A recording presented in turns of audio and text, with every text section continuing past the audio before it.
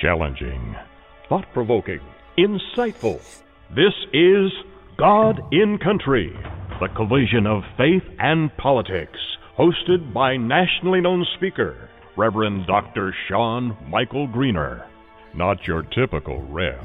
Dr. Sean is a proud military veteran, former law enforcement officer, and founder of the internationally regarded Executive Protection Team. Through counseling, elite life coaching, and national speaking, this ninja pastor tells it like it is. This series is biblically and politically engaged with the pedal to the metal.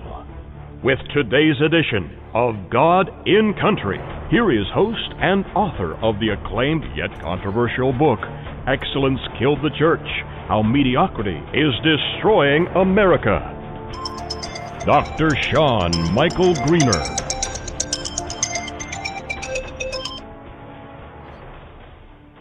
Hello, America. How are you doing? Thank you for joining us from America and all around the world. We are awaiting the very, very popular, I'm telling you, you're so fortunate today. Listen, I'm going to play something. I'm going to help him link in really quick. If you would enjoy this really, really fast, I know you'll enjoy it. It's from last night's broadcast, and I know you're going to love it. It's by Ray Seaman. And if you haven't listened to that broadcast, you got to listen. So give me a couple of minutes. I'll give you a sample of this. We'll be right back with you.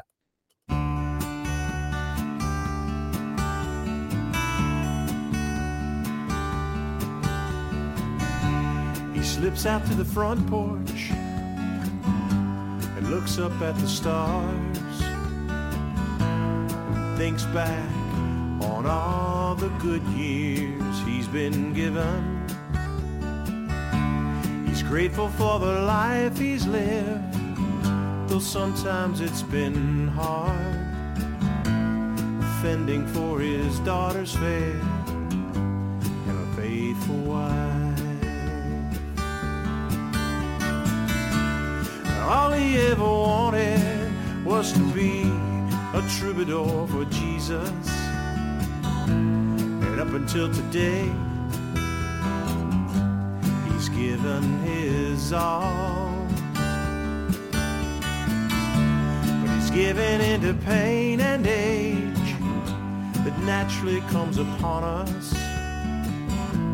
He sits down and puts it all in the hands of God. Listen to the radio, you won't hear him. Watch it on the TV, he's not there. Read it in the news today, you won't see a word. He's headed home to be with God. Well, that's just a sample for you. And he played that live. Man, rip your heart out. He played another song about his son, Adam. And, oh, man, really powerful, really, really powerful. So we're trying to link up Mr. David Rubin. Let me tell you really quick, this show is going to be all David Rubin. And it's exciting. It's really, really cool how this works out. But my friend Mary Beth, great lady, hard worker for God, and does amazing things, just amazing things. And so she connected me with Mr. Rubin, and just a fantastic thing. I'm going to bring him on, and I'll tell you a little bit about Mr. Rubin. He's the former mayor of Shiloh, Israel, and I'm going to get him to explain to you exactly where Shiloh is, because I think that's very, very important to know.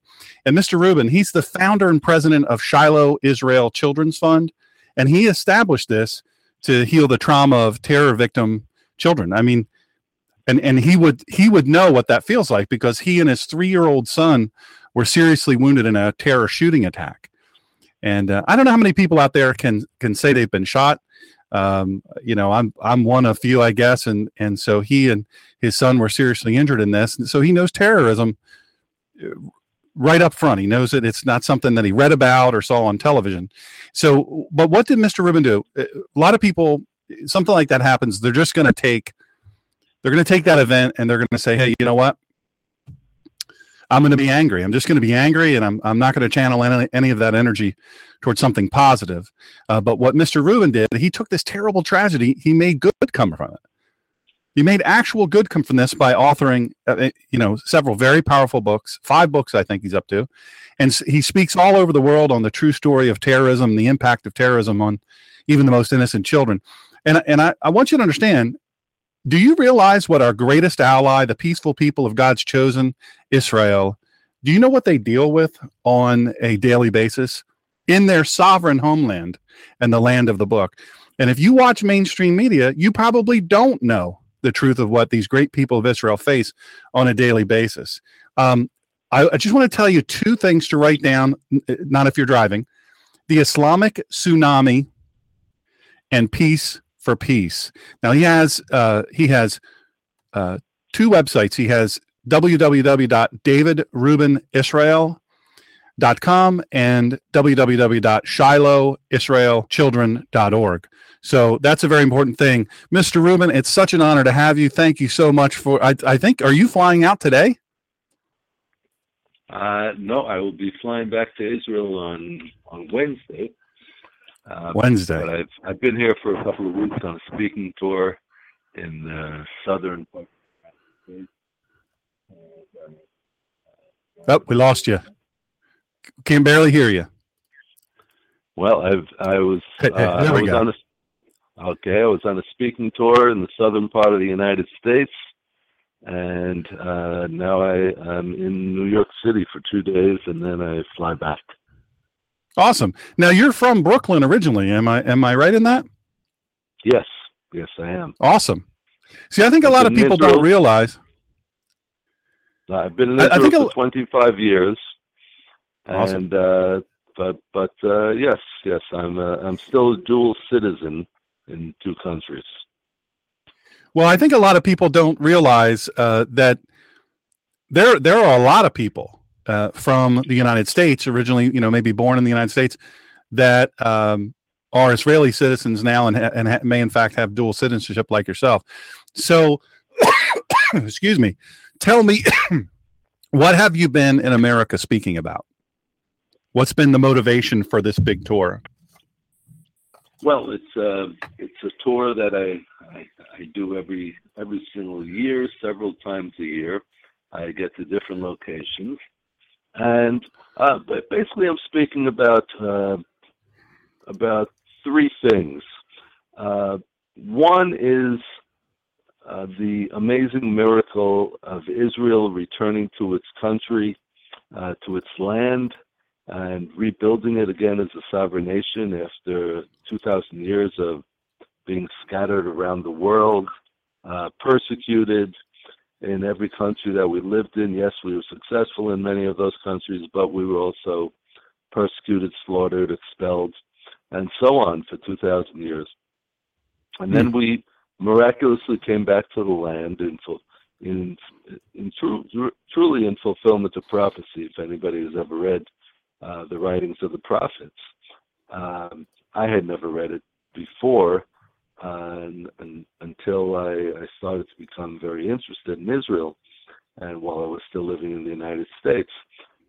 But the more I read, the more amazed I was at how everything was predicted. That all, you can make predictions. I'm also a political analyst. I'm asked to make predictions all the time. But to predict who's going to win an election, or to predict when and how Israel is going to respond to Iran's nuclear program is one thing. But to predict that an ancient people that's scattered around the world and persecuted in every country over 2,000 years is going to come back to their little tiny country that's about the size of New Jersey and build it up again and be admired around the world, hated in some parts of the world, yes, but admired for its accomplishments. It's an amazing thing. It's just it's something that defies the imagination, and that's one of the things that brought me closer to Israel, and that encouraged me eventually to move to Israel, and I've been there 25 years, as you know.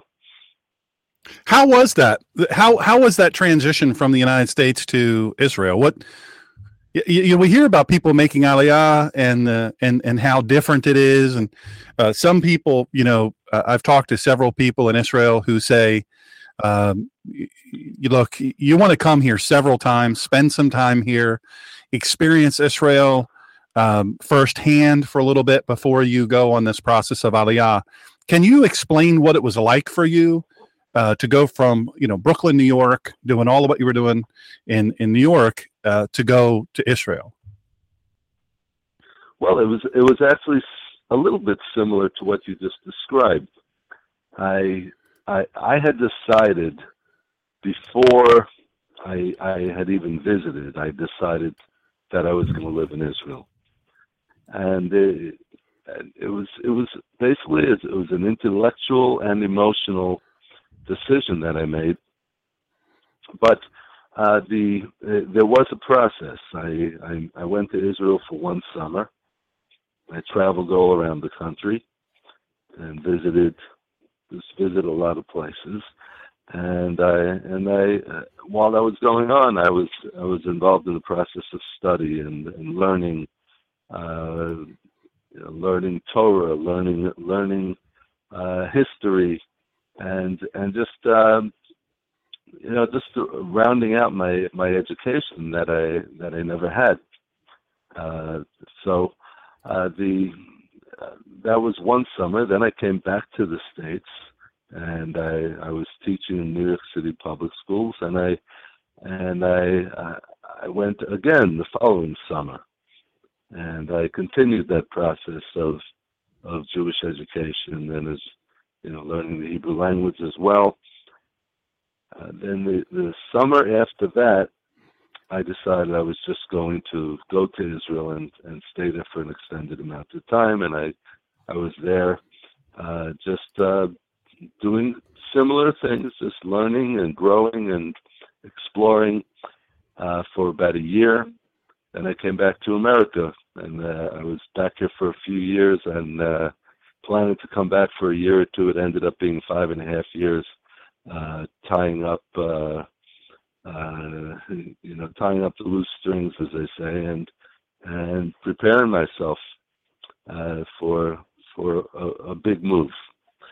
So I finally moved to Israel in 1992, and since then I've never really looked back. It was there was never a doubt, there was never a question about whether I wanted to remain in Israel. What's the biggest difference between the United States and? I could give you a long list. There are things that it has in common. There are some ways that living in Israel is similar to living in New York City, but they're very mundane things. The primary difference is that in Israel, it's a very small country. It's a very idealistic country, and when you're there, you can have an impact no matter what you're involved in. Because it's so small, you can have an impact, and that's what it was for me. I was very idealistic. I very much wanted to. I was always idealistic, even when I lived in America. But here in Israel, I knew that I could have an impact. I became very involved, very active with the educational system in Shiloh, or Shiloh as we call it, and then I was elected mayor of that town. So that was my involvement at that point, and obviously the main involvement that I'm involved right now came after. It came about a year after my term as mayor. When I was coming back from Jerusalem with my 3-year-old son buckled behind me in the baby seat, and we were ambushed by Islamic terrorists. who were on the side of the road with AK-47 assault rifles, and they were shooting at the car. And the car went completely dead when the bullets hit. I felt the bullet crash into my left leg. Blood started coming out all over the place. And I couldn't start the car. I couldn't get the car to start, and the terrorists were still shooting. Then I remembered I had my 3-year-old son sitting behind me in the baby seat. I turned around to him. My son's name is Rubin, or Ruby, we call him. I said, "Ruby, are you okay?" His eyes were staring straight ahead, wide open. His mouth was wide open.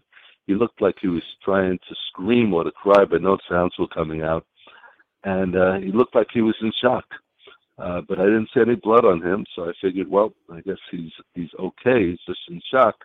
And I figured, let me start the car and get away from these terrorists who were still shooting.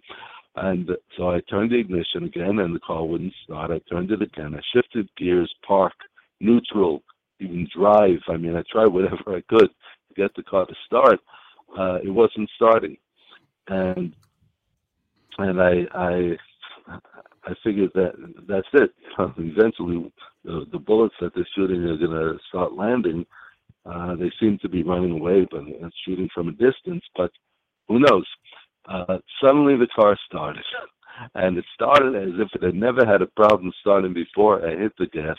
I drove 110 miles an hour to get to to get to the next community up the road, where I hoped I could get an ambulance.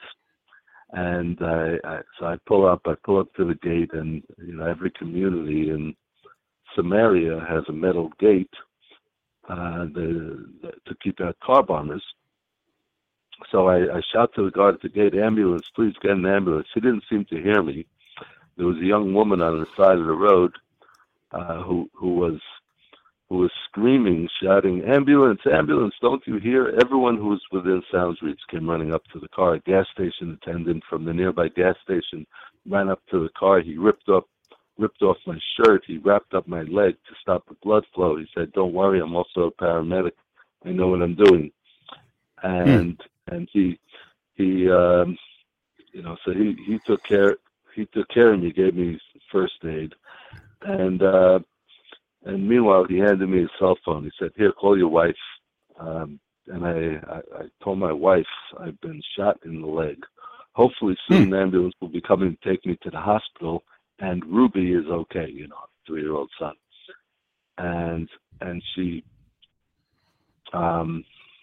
said, "Okay, I'll try to get there somehow." About 30 seconds later, an ambulance pulled up, and the 2 paramedics jump out of the ambulance. One of them runs up to the car and starts unbuckling my son from the baby seat. I said, "No, please, just leave him alone. Leave him alone. He's just in shock. He needs to be with his Abba. He needs to be with his dad." He said, "No, sir, I have to take him out." And he cradles him in his arms. He starts running to the ambulance, shouting, "He's also been shot. He's been shot in the head." Oh. A bullet had gone into his head, we later found out, where the skull meets with the neck, causing a skull fracture and internal bleeding in the cerebellum.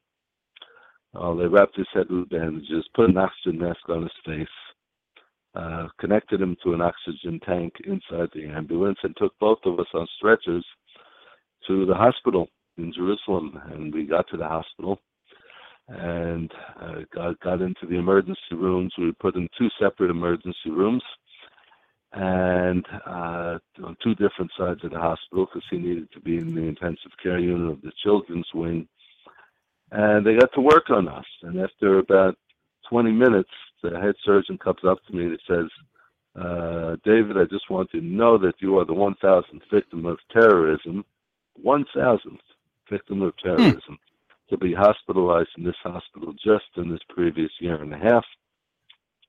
And I wasn't quite sure what he meant, why this was important for me to know. I didn't even ask, but he said, "Look, I'm telling you this because the media is massed outside this emergency room. They want to interview the 1,000th victim of terrorism and photograph you and your son, and I will keep them away. I'll protect your privacy if you so wish."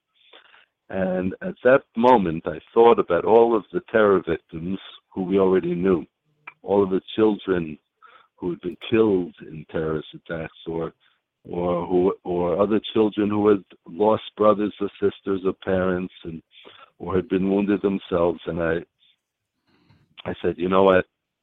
You bring them in here. You could bring the press in. I have what to say. And I've been telling this story ever since. And I tell this story not just because of our trauma, because there are a lot of people who suffer trauma. I don't need to talk about it. And I don't need to talk about my opinions, my political opinions, or anything like that. But it was a story of miracles. It truly is a story of miracles. I was shot in my left leg, even though the terrorists were shooting from the right side, which enabled me to drive my automatic car to get to that ambulance. Secondly, the bullet that went into my son's head and through his neck missed his brainstem by 1 millimeter. Yeah. So, those things were just miraculous. But even more so, on my 5th day in the hospital, I'm laying in my hospital bed, and I get a call from the car mechanic. And at that moment, my son was in the intensive care unit. He was sleeping 22 out of 24 hours of the day because of the bleeding in the cerebellum. And when he was awake, he could hardly lift himself up. He had total memory loss, almost total memory loss. He didn't remember his sisters who came to the hospital to visit him. And all that I can tell you is I get a call from the car mechanic. And he says, David, or David, I just want you to know, we have the car. We've started ordering parts. There are 49 bullet holes in the car, and we're going to do our best to fix it. So I said, I really hold on. Hang on. How many bullet holes? 49 bullet holes. 49 bullet holes inside the car. There were 7 bullets that actually hit the car. There were 7 bullet holes on the outside of the car. But the bullets went in the car and went throughout the car. These are AK-47 assault rifles. The bullets go in and they travel. So it's the holes were there. I assure you. Now, where were you when this happened? Where were you? I mean, where were you in Shiloh or? Oh well, we were coming back from Jerusalem on our way home to Shiloh. So we were about halfway home when that happened. We're on the dark country road that is known as Route 60, or sometimes known as the Road of the Patriarchs. And that was the road. So we're halfway. So home how did they choose to shoot you, though? I mean, was it just a random, hey, let's kill this Jew? I mean, what was behind it? Yes, exactly. Did anyone ever claim responsibility? It was the Fatah terrorist organization, which is basically the main component in the Palestinian Authority. And it was a terrorist cell, several terrorists, and they are in jail as we speak. So and that has been confirmed recently that they are still in jail. But so were they young people or? I don't recall how old they were, and I don't think it matters. The reason I'm curious about that, and for our audience, is because one of the things that I speak about all the time, and I'm an international expert on terrorism, is specifically Islamic terror. And one of the things I try to explain to people is, listen, you need to understand that this is a different kind of terrorist. First of all, they start very, very young. And we hear a lot in the United States, and I'm sure you being from here and seeing a lot of U.S. television, you hear a lot about it's not an issue of Islam, the religious, political, and military ideology of Islam. it's about people self-radicalizing and then being pushed to radical Islam and to do radical jihad. They do it because they're pushed to it by things that we do. We're somewhere that they don't want us to be. We're doing something they don't want us to do. But in reality, they start very, very young. Cartoons are shown to them where they play games where they emulate cutting the heads off. And I mean, 3 to 5 years old, they're learning this right from the start from their families. That's why I was curious about that. I wondered how old they were. Look, Sean, it's in the culture. They're usually young, and it's something that is in the culture, and it's in the culture of Islam also. And we don't. Right. The world doesn't want to admit it because it's unpleasant. Because we in the West and especially Americans have a great respect for religion or religions, other than recently there are more and more atheists and some that are hostile towards religion. But the point is that the mentality of this particular religion, if we want to call it that, there is a culture of jihad. And there is a culture that's jihad, meaning holy war against all Muslims. And there is a culture that says that is something to be aspired to. And so in in these Islamic terrorist organizations, that is the culture that they live by.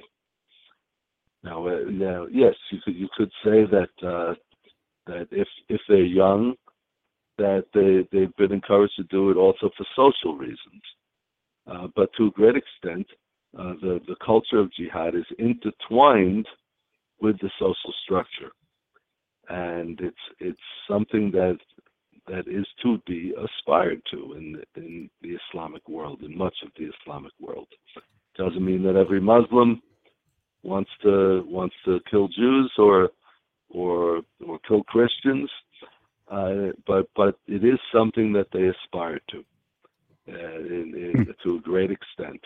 And remember, the Fatah terrorist organization, which is the ones who shot and wounded us and killed thousands of others, they are considered the moderates, as opposed to the Hamas and the Hezbollah, and of course Al Qaeda and ISIS. So if the moderates have these views, and if the moderates just attack a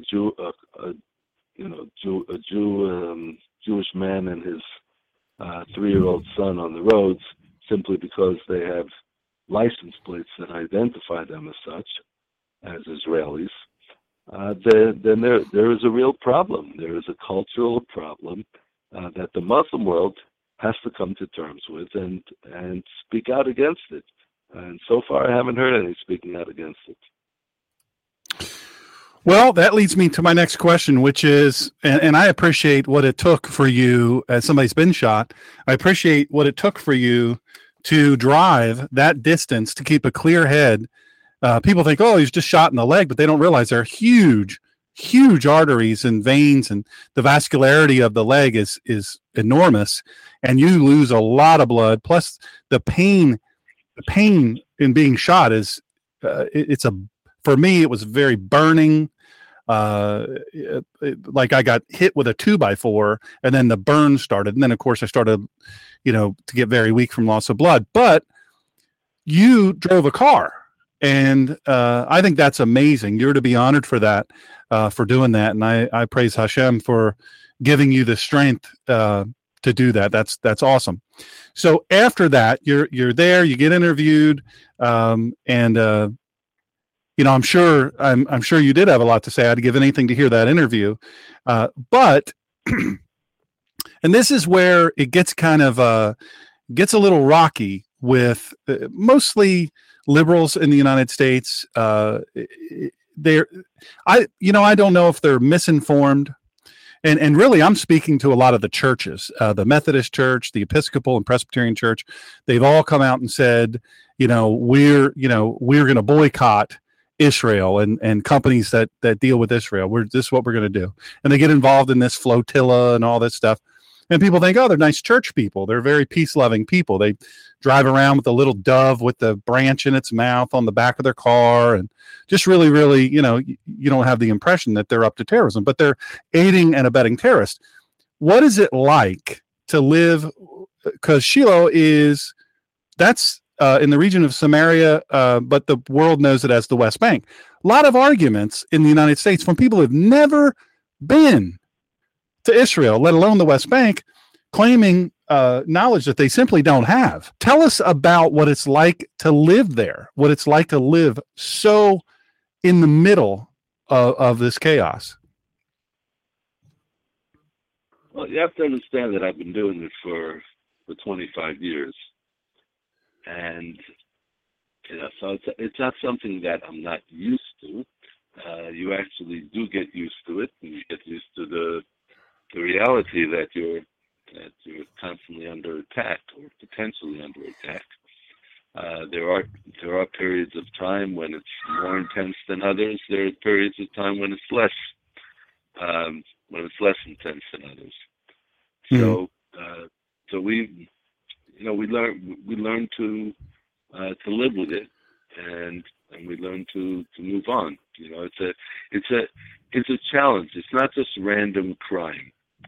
And that's the difference. It's not random crime. It's a challenge that we face in our lives, and we know that it's an enemy who's trying to destroy us. And I'm determined, at least me personally, I'm determined to do the exact opposite of what the terrorists intended. And that's what keeps me going, and that's why I started the Shiloh Israel Children's Fund, for the purpose of healing the trauma of the terror victim children and rebuilding the biblical heartland of Israel through those children. So my mission is really what keeps me going. And other people, they just go on living their lives because they also believe in Israel's right to be there. And there's something about when somebody does something to kill you and tries to kill you, tries to wound you, and tries to intimidate and scare you, which is the ultimate goal of terrorism, then there is a part of the human psyche that says, I'm not going to let them do it.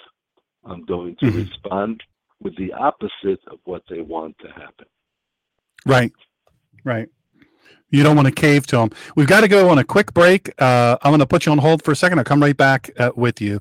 Folks, we're with David Rubin, former mayor of Shiloh, Israel. It's on the West Bank in the region of Samaria in Israel, and we're very privileged to have him. Hang on, folks. Listen to this brief commercial, and we'll be right back.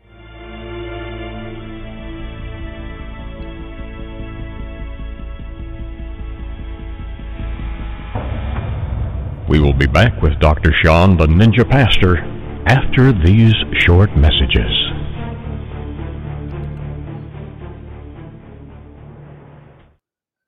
Hey, folks, this is the cool thing. Every now and then you run across amazing, interesting, fascinating people who are really, really smart, but they're also really, really hard workers.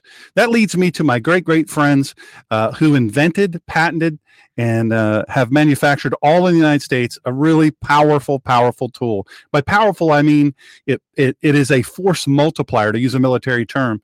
I don't know if you cut wood or you burn wood or whatever, maybe you have a wood stove in your house that augments your heat. I grew up, that's all we used was wood heat. And so I grew up in the summers finding, cutting, splitting, stacking, hauling wood. The only heat we had was wood heat. And if you didn't find the wood, cut the wood, split the wood, and stack the wood, well, then you weren't warm. And that didn't work when it was really, really cold. So there's this amazing new tool to tell you about. And my friends invented it. And that's why I think you'll be really interested. It's called the Log Ox. How you learn more about it is www.thelogox.com. .com. It's a patented 3-in-1 forestry tool that's made right here in America. Now, there's this thing called a pulp hook, which we didn't have. When I was a kid, we didn't have it. We just used our hands, and we just tried to hoss it and lift and carry it, and it was really tough. But with this 3-in-1 forestry tool, the Logox, you can pick up easily, with no strain, a stove-length sized logs from the forest floor without continually bending over and hurting your back. Now, what this Logox 3-in-1 complete set is, it comes with 2 accessories. That what they do is they convert the Logox hauler into a full cant hook for rolling larger logs instead of trying to lift them. You say, hey, man, I can't lift this. You can roll them into a better position or roll them up on a lift. Or if you have the timber jack, you roll it into a place where you can cut it right there to smaller, more manageable things. You use this timber jack, it lifts it up. That way you're not cutting into the dirt, ruining your chainsaw. And that's an awesome thing. Now, I want to explain again, this is American-made product, 100% American-made, comes with a lifetime warranty. And I'll tell you what, I wish I had this. But today, exclusively for my listening audience, when you visit www.thelogox.com and use the introductory offer code TheNinjaPastor, at checkout, you're going to get $25 off your purchase of the Logox 3-in-1 complete set. Trust me, you'll be glad you did. The next time you're out working in the woods, you're going to be saying, man, I really like the Ninja Pastor now. I like him better and better every day because I'm telling you, it's a powerful tool. So go to thelogox.com. Use the promo code TheNinjaPastor. When you're checking out for the 3-in-1 complete set, you're going to get $25 off that complete set. That is awesome. You'll thank me. Send me letters and notes if you get one of these things and you use it. Tell me how it's saving your back. We'd love it. Welcome back to the collision of faith and politics. Here again is Dr. Sean.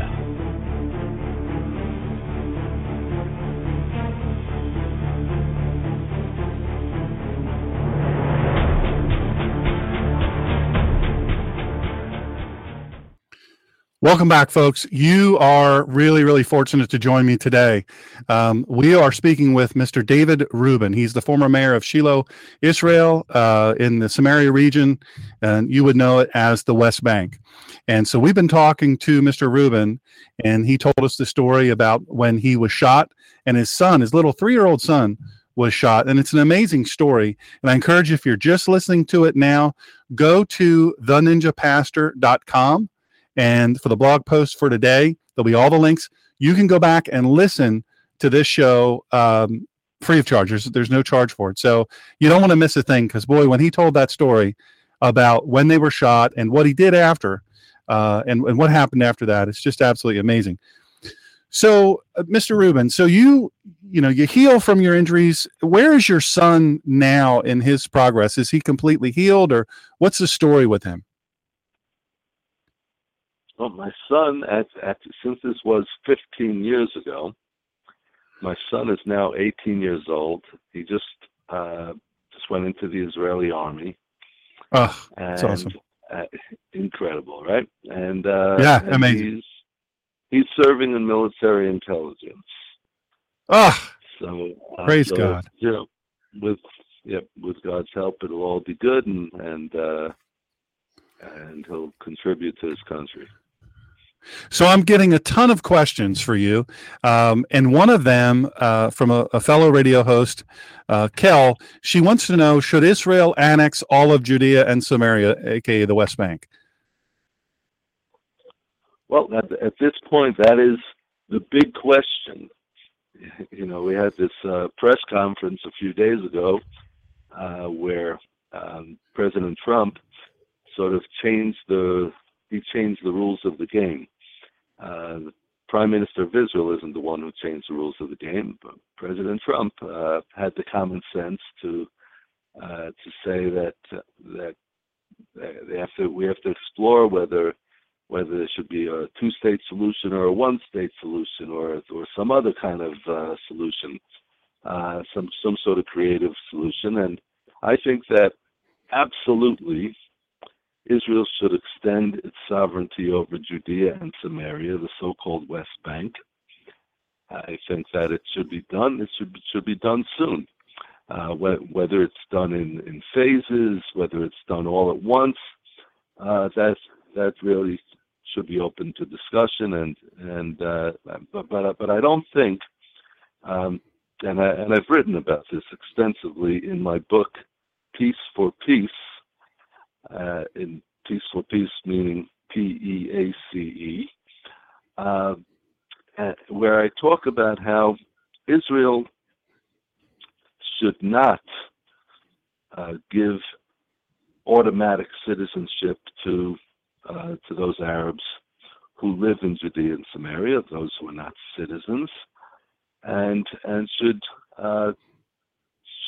develop a plan, as I have in my book, which would give a nuanced approach and would have a path to loyal citizenship, which would have to be earned. No country automatically gives full citizenship to people who just, who are not citizens at all. There is a path, and as I told you before, I grew up in the United States. My grandfather came to the United States from Russia in the early part of the 20th century, and he had to go through a whole process of legalization, so to speak. He was a legal immigrant, but he was not a citizen, and he had to take a course, and he had an extensive course, and eventually he had to take an oath of loyalty to his country. So I say that everyone who is a non-citizen living in Judea and Samaria, or anywhere else in Israel for that matter, who wants to become a citizen, should have to go through a path to loyal citizenship, but absolutely it has to be under Israeli sovereignty over the full land of Israel, from the Mediterranean Sea to the Jordan River. Everything in Israel's possession. All right, the next question is a hard one. Your son is serving with the IDF, and everyone there serves, men and women, and it's a compulsory thing. But and I'm a military veteran, the United States Navy, and I can tell you it was my honor to serve my country. I loved it. I miss it more than anything else. I really, it was an experience. Such a beautiful experience. It sounds crazy, and we went through so much, but it was really amazing. The camaraderie, the closeness, the fraternity, the love of your country. You write a check all the way up to and including your life to your country, and you say, hey, I'm willing to take this risk for freedom and liberty in my country. There's a lot of controversy, and I think that it's based mostly on misinformation. But I'm wondering if you would enlighten us with your feelings on compulsory service there in Israel, but just in general, because you're living it now with your son, 18 years old, surviving what he survived. What are your feelings on that? Israel is a very small country. We have to remember that. We're talking about 10 million people altogether, including everybody. And it's a country that is the size of New Jersey, okay? Even smaller. So the question is, how can you defend a country like that when you're surrounded by Islamic terrorists on all sides and hostile countries? And true, we have an official peace treaty with Egypt and Jordan, but it's a cold peace. And it could quickly turn around into war in a minute. So it's something that we have to be very aware of, that you cannot defend a country like that by just having a volunteer army. It doesn't work. In theory, the idea that yes, Sean, you loved your time in the army, but not everyone does. Not everyone is totally suited for the army. But in Israel, we don't have a choice, and everyone has to serve in the army. Everyone has to serve in some sort of capacity, and on the other, so that's the downside. It's just by necessity. On the other hand, there is something very positive about it, that by giving to something that's bigger than yourself, that you are actually gaining. You're becoming whole as a person, and you're learning that it's not all about me. Okay, that the world doesn't revolve around us. That we're supposed to be a part of something greater, and I think that that's one of the wonderful things about having a draft and having everyone have to serve in some capacity, whether it's military or civilian. It's important to give to your country. Well, I agree, and I think what it does, you see a lot of, I call them hashtag safe space sissies in the United States of America. They have to have safe zones. They're afraid of everything. I have many Jewish friends in Israel and also in the United States, and Jewish people tend to be more blunt. They tend to get to the point. Let's get to the point, and I like that personally. That's I communicate better with that. And but as such, folks here, many folks, and I guess it really starts in the education system. I wrote a book called Excellence Killed the Church, How Mediocrity is Destroying America. And in that book, I talk about how the education system here is really, it's just the public education system here predominantly is really, all it really is a propaganda and indoctrination center sponsored by the government to make mostly liberals to make a decision about what they believe. And I've had several university classes in Israel, and the difference in education in Israel and here is dramatic, no doubt about it. But the safe space sissies here that are going around rioting and complaining about everything, it's easy to set fire to a trash can and kick it over, and it's easy to jump up on a car you don't own, or throw a brick through a storefront. But it's a whole lot harder to go through, 8 to 16 weeks of basic training, go through schooling, and all these things. I'm telling you, I would love more than anything for them to do 2 things for at least 8 weeks: ride with a police officer for 4 weeks, and go to at least 4 weeks of any military boot camp, any military training. And at the end of that, tell me, you still feel the same way? You still feel that way? Because if you do, you're a lost cause, and we're not going to waste any more time, and we're certainly not going to expend any more resources on you. So, love, you said something that stuck out to me, and every person that lives in Israel, every person from Israel that I know and that I talk to, they love their country. Doesn't mean they think everything Israel does is perfect. And almost to a fault, when I ask them, I say, how do you feel about, and specifically the United States, but all kinds of other, countries, but in the United States, just Americans have an element, some Americans have an element of arrogance to them about this whole settlements and what Israel should do, and just give them, the 2 states, just give them more land, give them more land. Well, that land was gifted to the Israeli people, the Hebrew people, by God himself. And so it's not yours to give away, it's God's. And so, I'm very frustrated when I hear these people talk, especially the celebrities. I just did a video with some great friends of mine. It's available on Facebook and on my website, drshawngreener.com, where we give an answer to celebrities. And so what I'm always moved by is whenever I ask an Israeli about that, how do you feel about America and other nations speaking so negatively about Israel and, telling Israel what they should do. And they've never been there. They always laugh. They chuckle. Yeah, we hear that. And we do get tired of it. But you know what? You're never going to convince them. You're never going to convince them with facts. They just don't want to be troubled with the truth.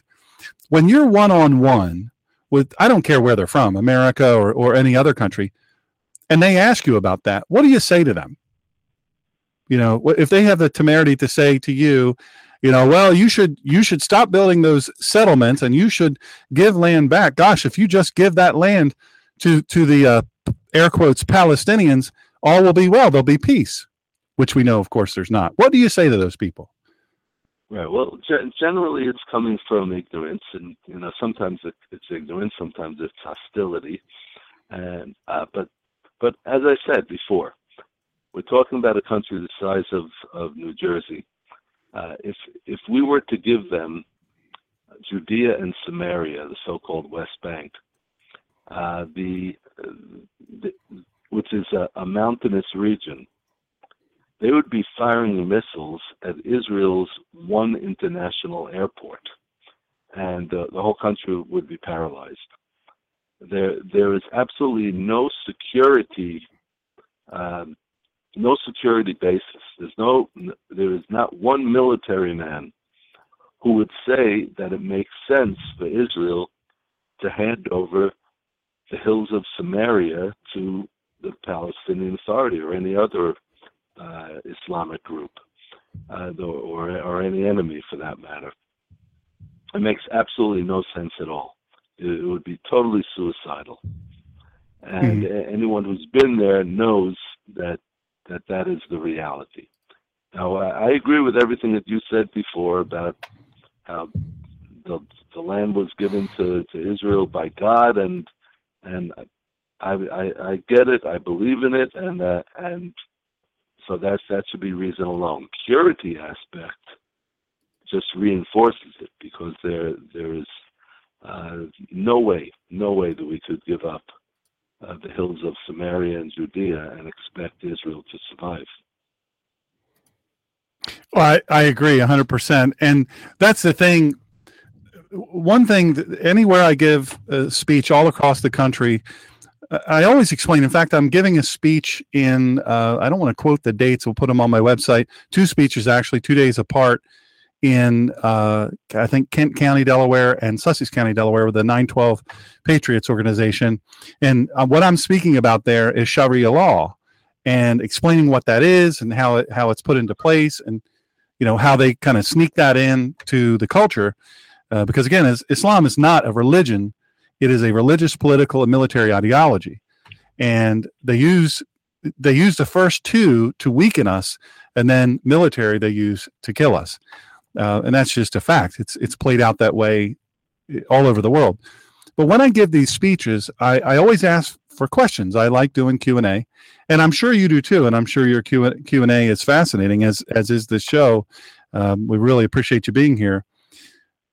But the one thing that people will say over and over is, well, can't we just try giving them land and see how it goes? And I explain to them, the day Israel, when Israel lays down its weapons, there will be no more Israel. But the day that the Islamists lay down their weapons, there will be peace. But as soon as Israel lays down its weapons and capitulates, Israel's done. It's gone. The country of Iran, with this terrible, terrible nuclear deal, and I'm praying to God that President Trump can undo that. They don't understand. It's easy, and I don't think Barack Obama was any friend to Israel, sadly, and quite embarrassing. I was part of a group that we sent 1 million roses to the people of Israel after Barack Obama started establishing himself to be so anti-Israel, and I was proud to be part of that. But it's easy from the safety of your home in America, unless you live on the south side of Chicago, or you live in some of the bad areas of New York City or Wilmington, Delaware, or Detroit. Unless you live in a shooting zone in those places, you have no concept of what it's like having to look around constantly, have your head on a swivel, to pay attention to people leaving satchels and bags and backpacks. And not even just guns and bombs. You and your son were shot, but now they use the vehicle jihad. They drive all over human beings. One of my good friends, they're both in heaven now, but they lived in Israel the very end of their life. They were from Israel and also Russian Jews, and they wanted to die in Israel, so they did. But before they died, after my buddy died, his wife was riding, and she was elderly, and she had a driver. And so the driver, he all of a sudden he started screaming for her to hold on, and they were right near where this one vehicle was driving over people. They were not even 100 yards, I think it was. And sadly, she had gotten out of the vehicle. They were stopped, and he had seen it coming, and he didn't realize that she had already opened the door and was stepping out. And he was screaming at her, "Get back in, get back in." And, that was terrifying. Now, she died just a few months later, but terrifying. The American people have no concept of what that is like. None whatsoever. See, we have the Orlando thing, and then we have, we have the other terrorist attacks in San Bernardino and other places, but that's nothing in comparison to what Israel deals with on a daily basis. Well, and so we try the concession. We try the concession, Mr. Rubin, and what happens to Israel? Israel's gone. There's no appeasement. Well, we don't have the room. We do not have the room to play around. Yeah. Someone once did a study of populations, and how many people. There were 3,000 Americans who were killed on 9/11, and if you look at the size of Israel, so we'd be talking about, probably a few 100,000 proportionately.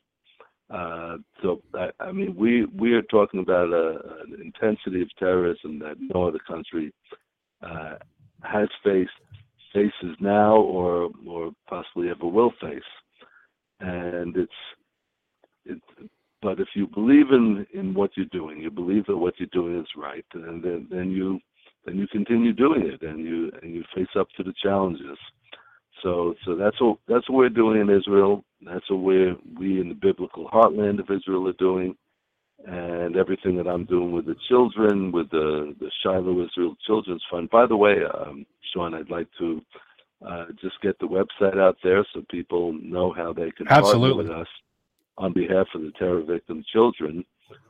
So they can just go to Shiloh, SHILOH, Israel Children.org, ShilohIsraelChildren.org, and they could find out more about the work of the Shiloh Israel Children's Fund, and they can also go to the other website to get information about my books, and that is DavidRubinIsrael.com. That's David Rubin, RUBIN, DavidRubinIsrael.com.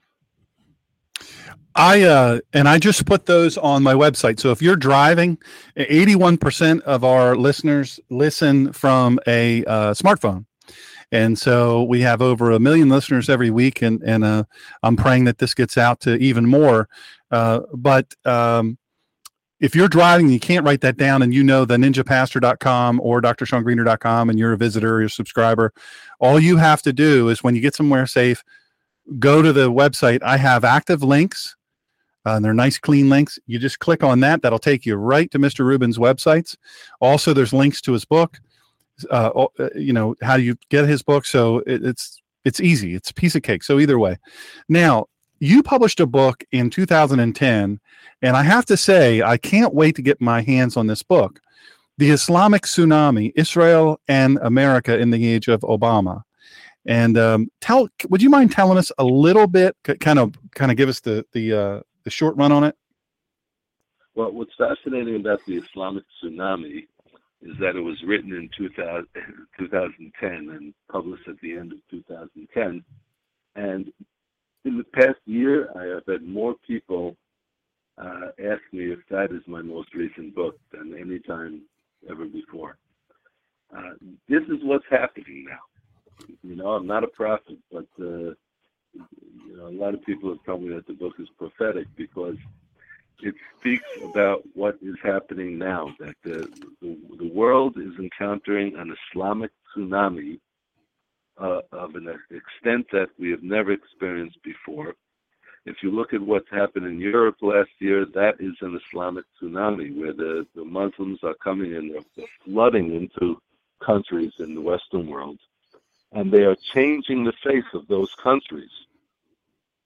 Trump's ban on immigration from those 7 Muslim countries, it's a big understatement, because it is something that is needed, because if it doesn't happen, then the United States is also going to be overrun by people who are trying to take over the United States of America and change it from, and it's not always an organized thing, even though it is organized, but not everyone who's involved, not every Muslim immigrant is looking to take over, but that is ultimately what would happen if the Muslim population in the United States still continues to grow as rapidly as it is. And if you have any doubts about that, take a look at Europe, see what's happening in Europe, where the crime rates, the rape rates, the murder rates are increasing rapidly as the Muslim population grows and as the attempts to impose the Islamic Sharia law grows. This is something that needs to be stopped. It needs to be stopped quickly. And the Islamic Tsunami is the book that I wrote, which addresses that directly, head on, tells you how Israel and the United States are linked together in combating this dual threat that we face today. What do you make of and I know we're almost out of time, what do you make of, and by the way, I and all our listeners around the world sure appreciate you coming on with us, and I hope that you'll consider coming on again. What do you make of the LGBT crowd when they go around in these marches wanting more of these, I don't even want to call them immigrants or refugees. The reality is they're neither of those. What do you make of them with their banners and their signs and saying, I'm with Muslims now. I love Muslims. All the different crazy things. One woman walking around with a sign that says she wants to have sex with Muslims. Well, she'd be one of the first one they killed. What do you make of that? And how do we get through those people, or are they a lost cause? Now, I'll preface your answer. For me personally, I've written them off, because if they can't do the simplest of research and realize they're going to get tossed off a roof or stoned or have their heads cut off, just for being LGBT or even sympathetic to LGBT. But what do you make of that? Do you know of any way to get through these people? Well, I did write about this in the Islamic Tsunami. The question is this: you would look at the two groups, look at the far secular left, and which obviously are represented in those LGBTQ, whatever other letters they want to add to it. You look at those two groups. You look at the far secular left, and you look at the Islamic ideologues, on the other hand.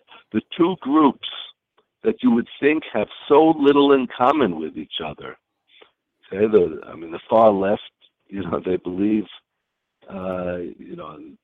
sexual equality and gender equality and gender orientations, and equality in that, and all of this stuff that the Islamic world is against. They couldn't be more polar opposites. So what brings them together? Why is it that at the left-wing rallies you see all of these Muslim radicals standing there shouting their venom? It's because both of them want to bring down the United States and the rest of the Western civilization as a Judeo-Christian civilization. That is what they're against. And so they have a joint mission, which is to bring down Judeo-Christian civilization. However, they can't, they can do that together. It's their short-term goal, but the long-term, they're going to be at each other's throats. So Israel and America are tied together in that mission to counter that Islamic tsunami, Israel and America are tied together in the mission to bring a better world, to bring freedom to the world, true freedom to the world, and to stand for the Judeo-Christian heritage, which has made the United States the greatest country in the world, and obviously it all comes from its root, which is the people of Israel, the Bible of Israel, and the chosen people's heritage. Yeah, exactly. Couldn't be said better. Well, I tell you what, I sure appreciate you coming on with us today. I know you're very, very busy, and you've got places to go and places to speak. If ever you would like to come back on again, you're certainly welcome anytime. And we just really sincerely appreciate it. Again, folks, for more information on David Rubin, go to theninjapastor.com. The links are there. They're lit up for you, so they're easy to find. You go over to blog, click on that, and it'll be super, super easy. And then if you're able to give at all to his mission for the children, look, remember what he said. He told you all about the how he and his little 3-year-old son, I think he said 49 bullet holes in the inside of the vehicle you were in, and you got hit in your leg, and your son got hit just at the joining of his spinal column and his skull, and it fractured his skull, and really major problems. Thank God he's now 18 years old and able to serve in the Israeli Defense Force. But folks, if you didn't hear that story, you came on late, go back and listen to that. It is very, very worth hearing. But I want you to think about what you can do to help the Shiloh Israel Children's Fund. You see, here in the United States, we don't have to live what they live with in Israel. And as I said earlier, we have the arrogance. Most of the people that say these terrible things about Israel have never been there, and they don't realize what they face. And they fall prey to the fake story, #fake news of the Palestinian people, air quotes Palestinian people. They manipulate the American media because we're soft and we fall for anything. But the fact of the matter is Mr. Rubin is helping the children affected by this, and that's a very, very important task, and one I think that we can certainly get behind. Mr. Rubin, thank you so much for coming on with us today. God bless you. Safe travels back to Israel, and perhaps when I'm in Israel, I will have to look you up and come see you. Well, thank you. You'll certainly be welcome. It's my pleasure. All right, sir. Take good care. Thank you. So, folks, there you have it. An amazing man and living an amazing life in an amazing land. Folks, remember what I said. Mr. Shiloh is a featured speaker throughout the United States, Europe, and Israel. He's on the radio all the time, television all the time, and we were honored to have him. We have Mary Beth to thank for that. Born and raised in Brooklyn, New York. And he lives there with his wife and children on a hilltop, ironically overlooking the site of ancient Shiloh. And this is the hallowed ground where the tabernacle of Israel stood for 369 years in the time of Joshua, Hannah, and Samuel the prophet. So that's a powerful, powerful thing. What a great opportunity to have some insight into a life that he and his family and all of the people around him have to live. And that's extraordinary, quite frankly. I think that is absolutely extraordinary. So let me say this. People are sending me messages about this saying you haven't mentioned Second Call Defense in a while. If you go to my website and you click on that Second Call Defense banner at the bottom, if you own a gun, and absolutely if you carry a gun, but if you own a gun, if you use that gun, you are not protected. In fact, it's specifically excluded from coverage for your homeowner's policy. So if you own your home, it's not covered. If you have a rental policy, you're renting somewhere, you have to use a gun, no matter how righteous your use of the gun is, or even possession of the gun is, you can still be sued, and your insurance companies will afford you no protection for that. You need to understand that that's a fact. Now, if you're a person, you're not really a website person, you can call up and get information by dialing 877-502-3300. That's 877-502-3300. You want to give them this number 20630. 20630. Now, if you join on my website by clicking on the website, you don't have to join. It's free. You can look at it. They'll send you free reports. They're not going to hassle you. I'm not going to hassle you. But if you go to the website, it will be automatic. You'll automatically go. Now, what do you get from that? You get a free month. They send you a check back after the first month of your full payment of your first month. Now, some people are sending me questions. Well, what do I lose if I don't have protection? I mean, if I don't have insurance, they can't sue me. Well, there are 1,000 things you can say or do in the aftermath of an armed self-defense situation that can get you into serious trouble. The littlest thing, did you guys know when you dial 911, the second you hit that last one of 911, if you live in an area that's covered by 911, because of the enhanced 911, it starts recording your voice before they pick up. You can be arrested, jailed, sued, fired from your job. You can be bankrupt. You can lose everything. Now, people are sending me messages. Well, my homeowner's policy does cover me. Look in it. They say, oh, I have an umbrella policy. That doesn't mean a thing.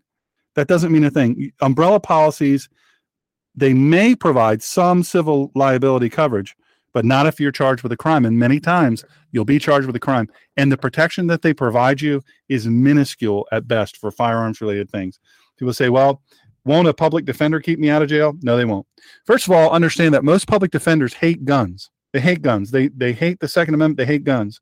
They don't even understand the use of lethal force. They'd be urinate on themselves if they ever even held a gun or saw a gun. They're overworked and they're underpaid and their resources are pitiful at best. Look, I'm not betting my freedom on that. I'm telling you right now. People are asking me about the castle doctrine or stand your ground. These laws help you mount a case for self-defense, but they don't protect you from arrest and prosecution if authorities think you did something wrong. There's been people, I know these people personally, have lost everything. They used a firearm to defend themselves and their home, their family, and they've literally lost everything, and they did everything right. So don't fall prey to that, please, if you will. Don't fall prey to that. Pay attention. So go to theninjapastor.com, look at the bottom, the red banner, the Second Call Defense. Click on that. You get a bunch of free information. Nobody's going to hound you. Nobody's going to pressure you.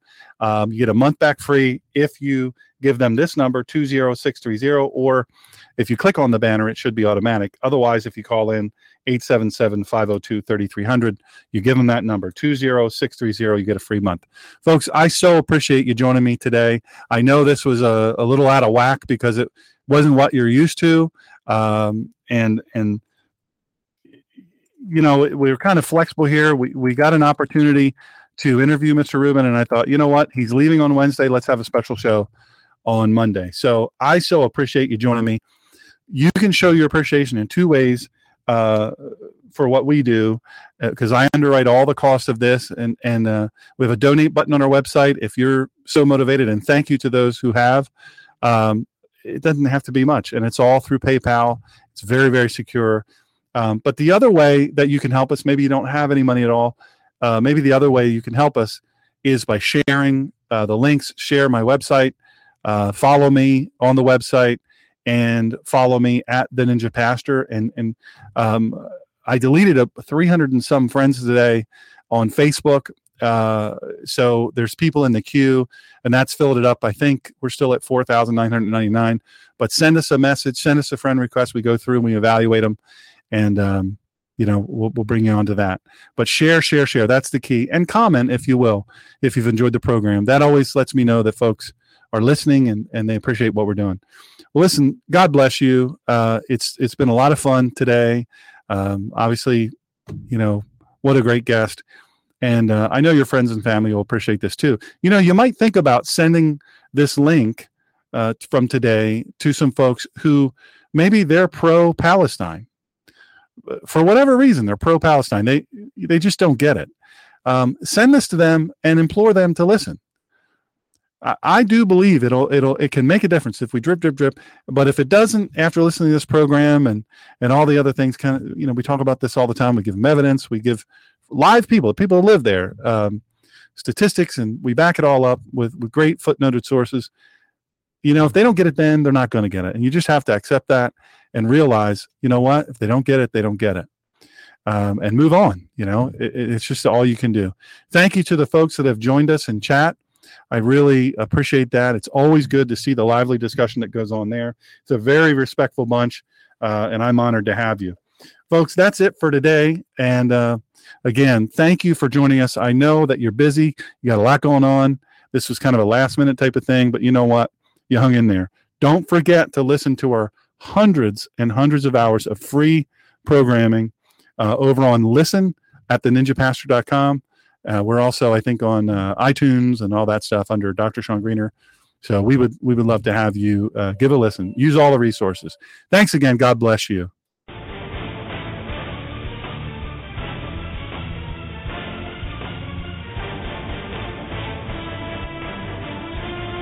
Join us next time for the collision of faith and politics.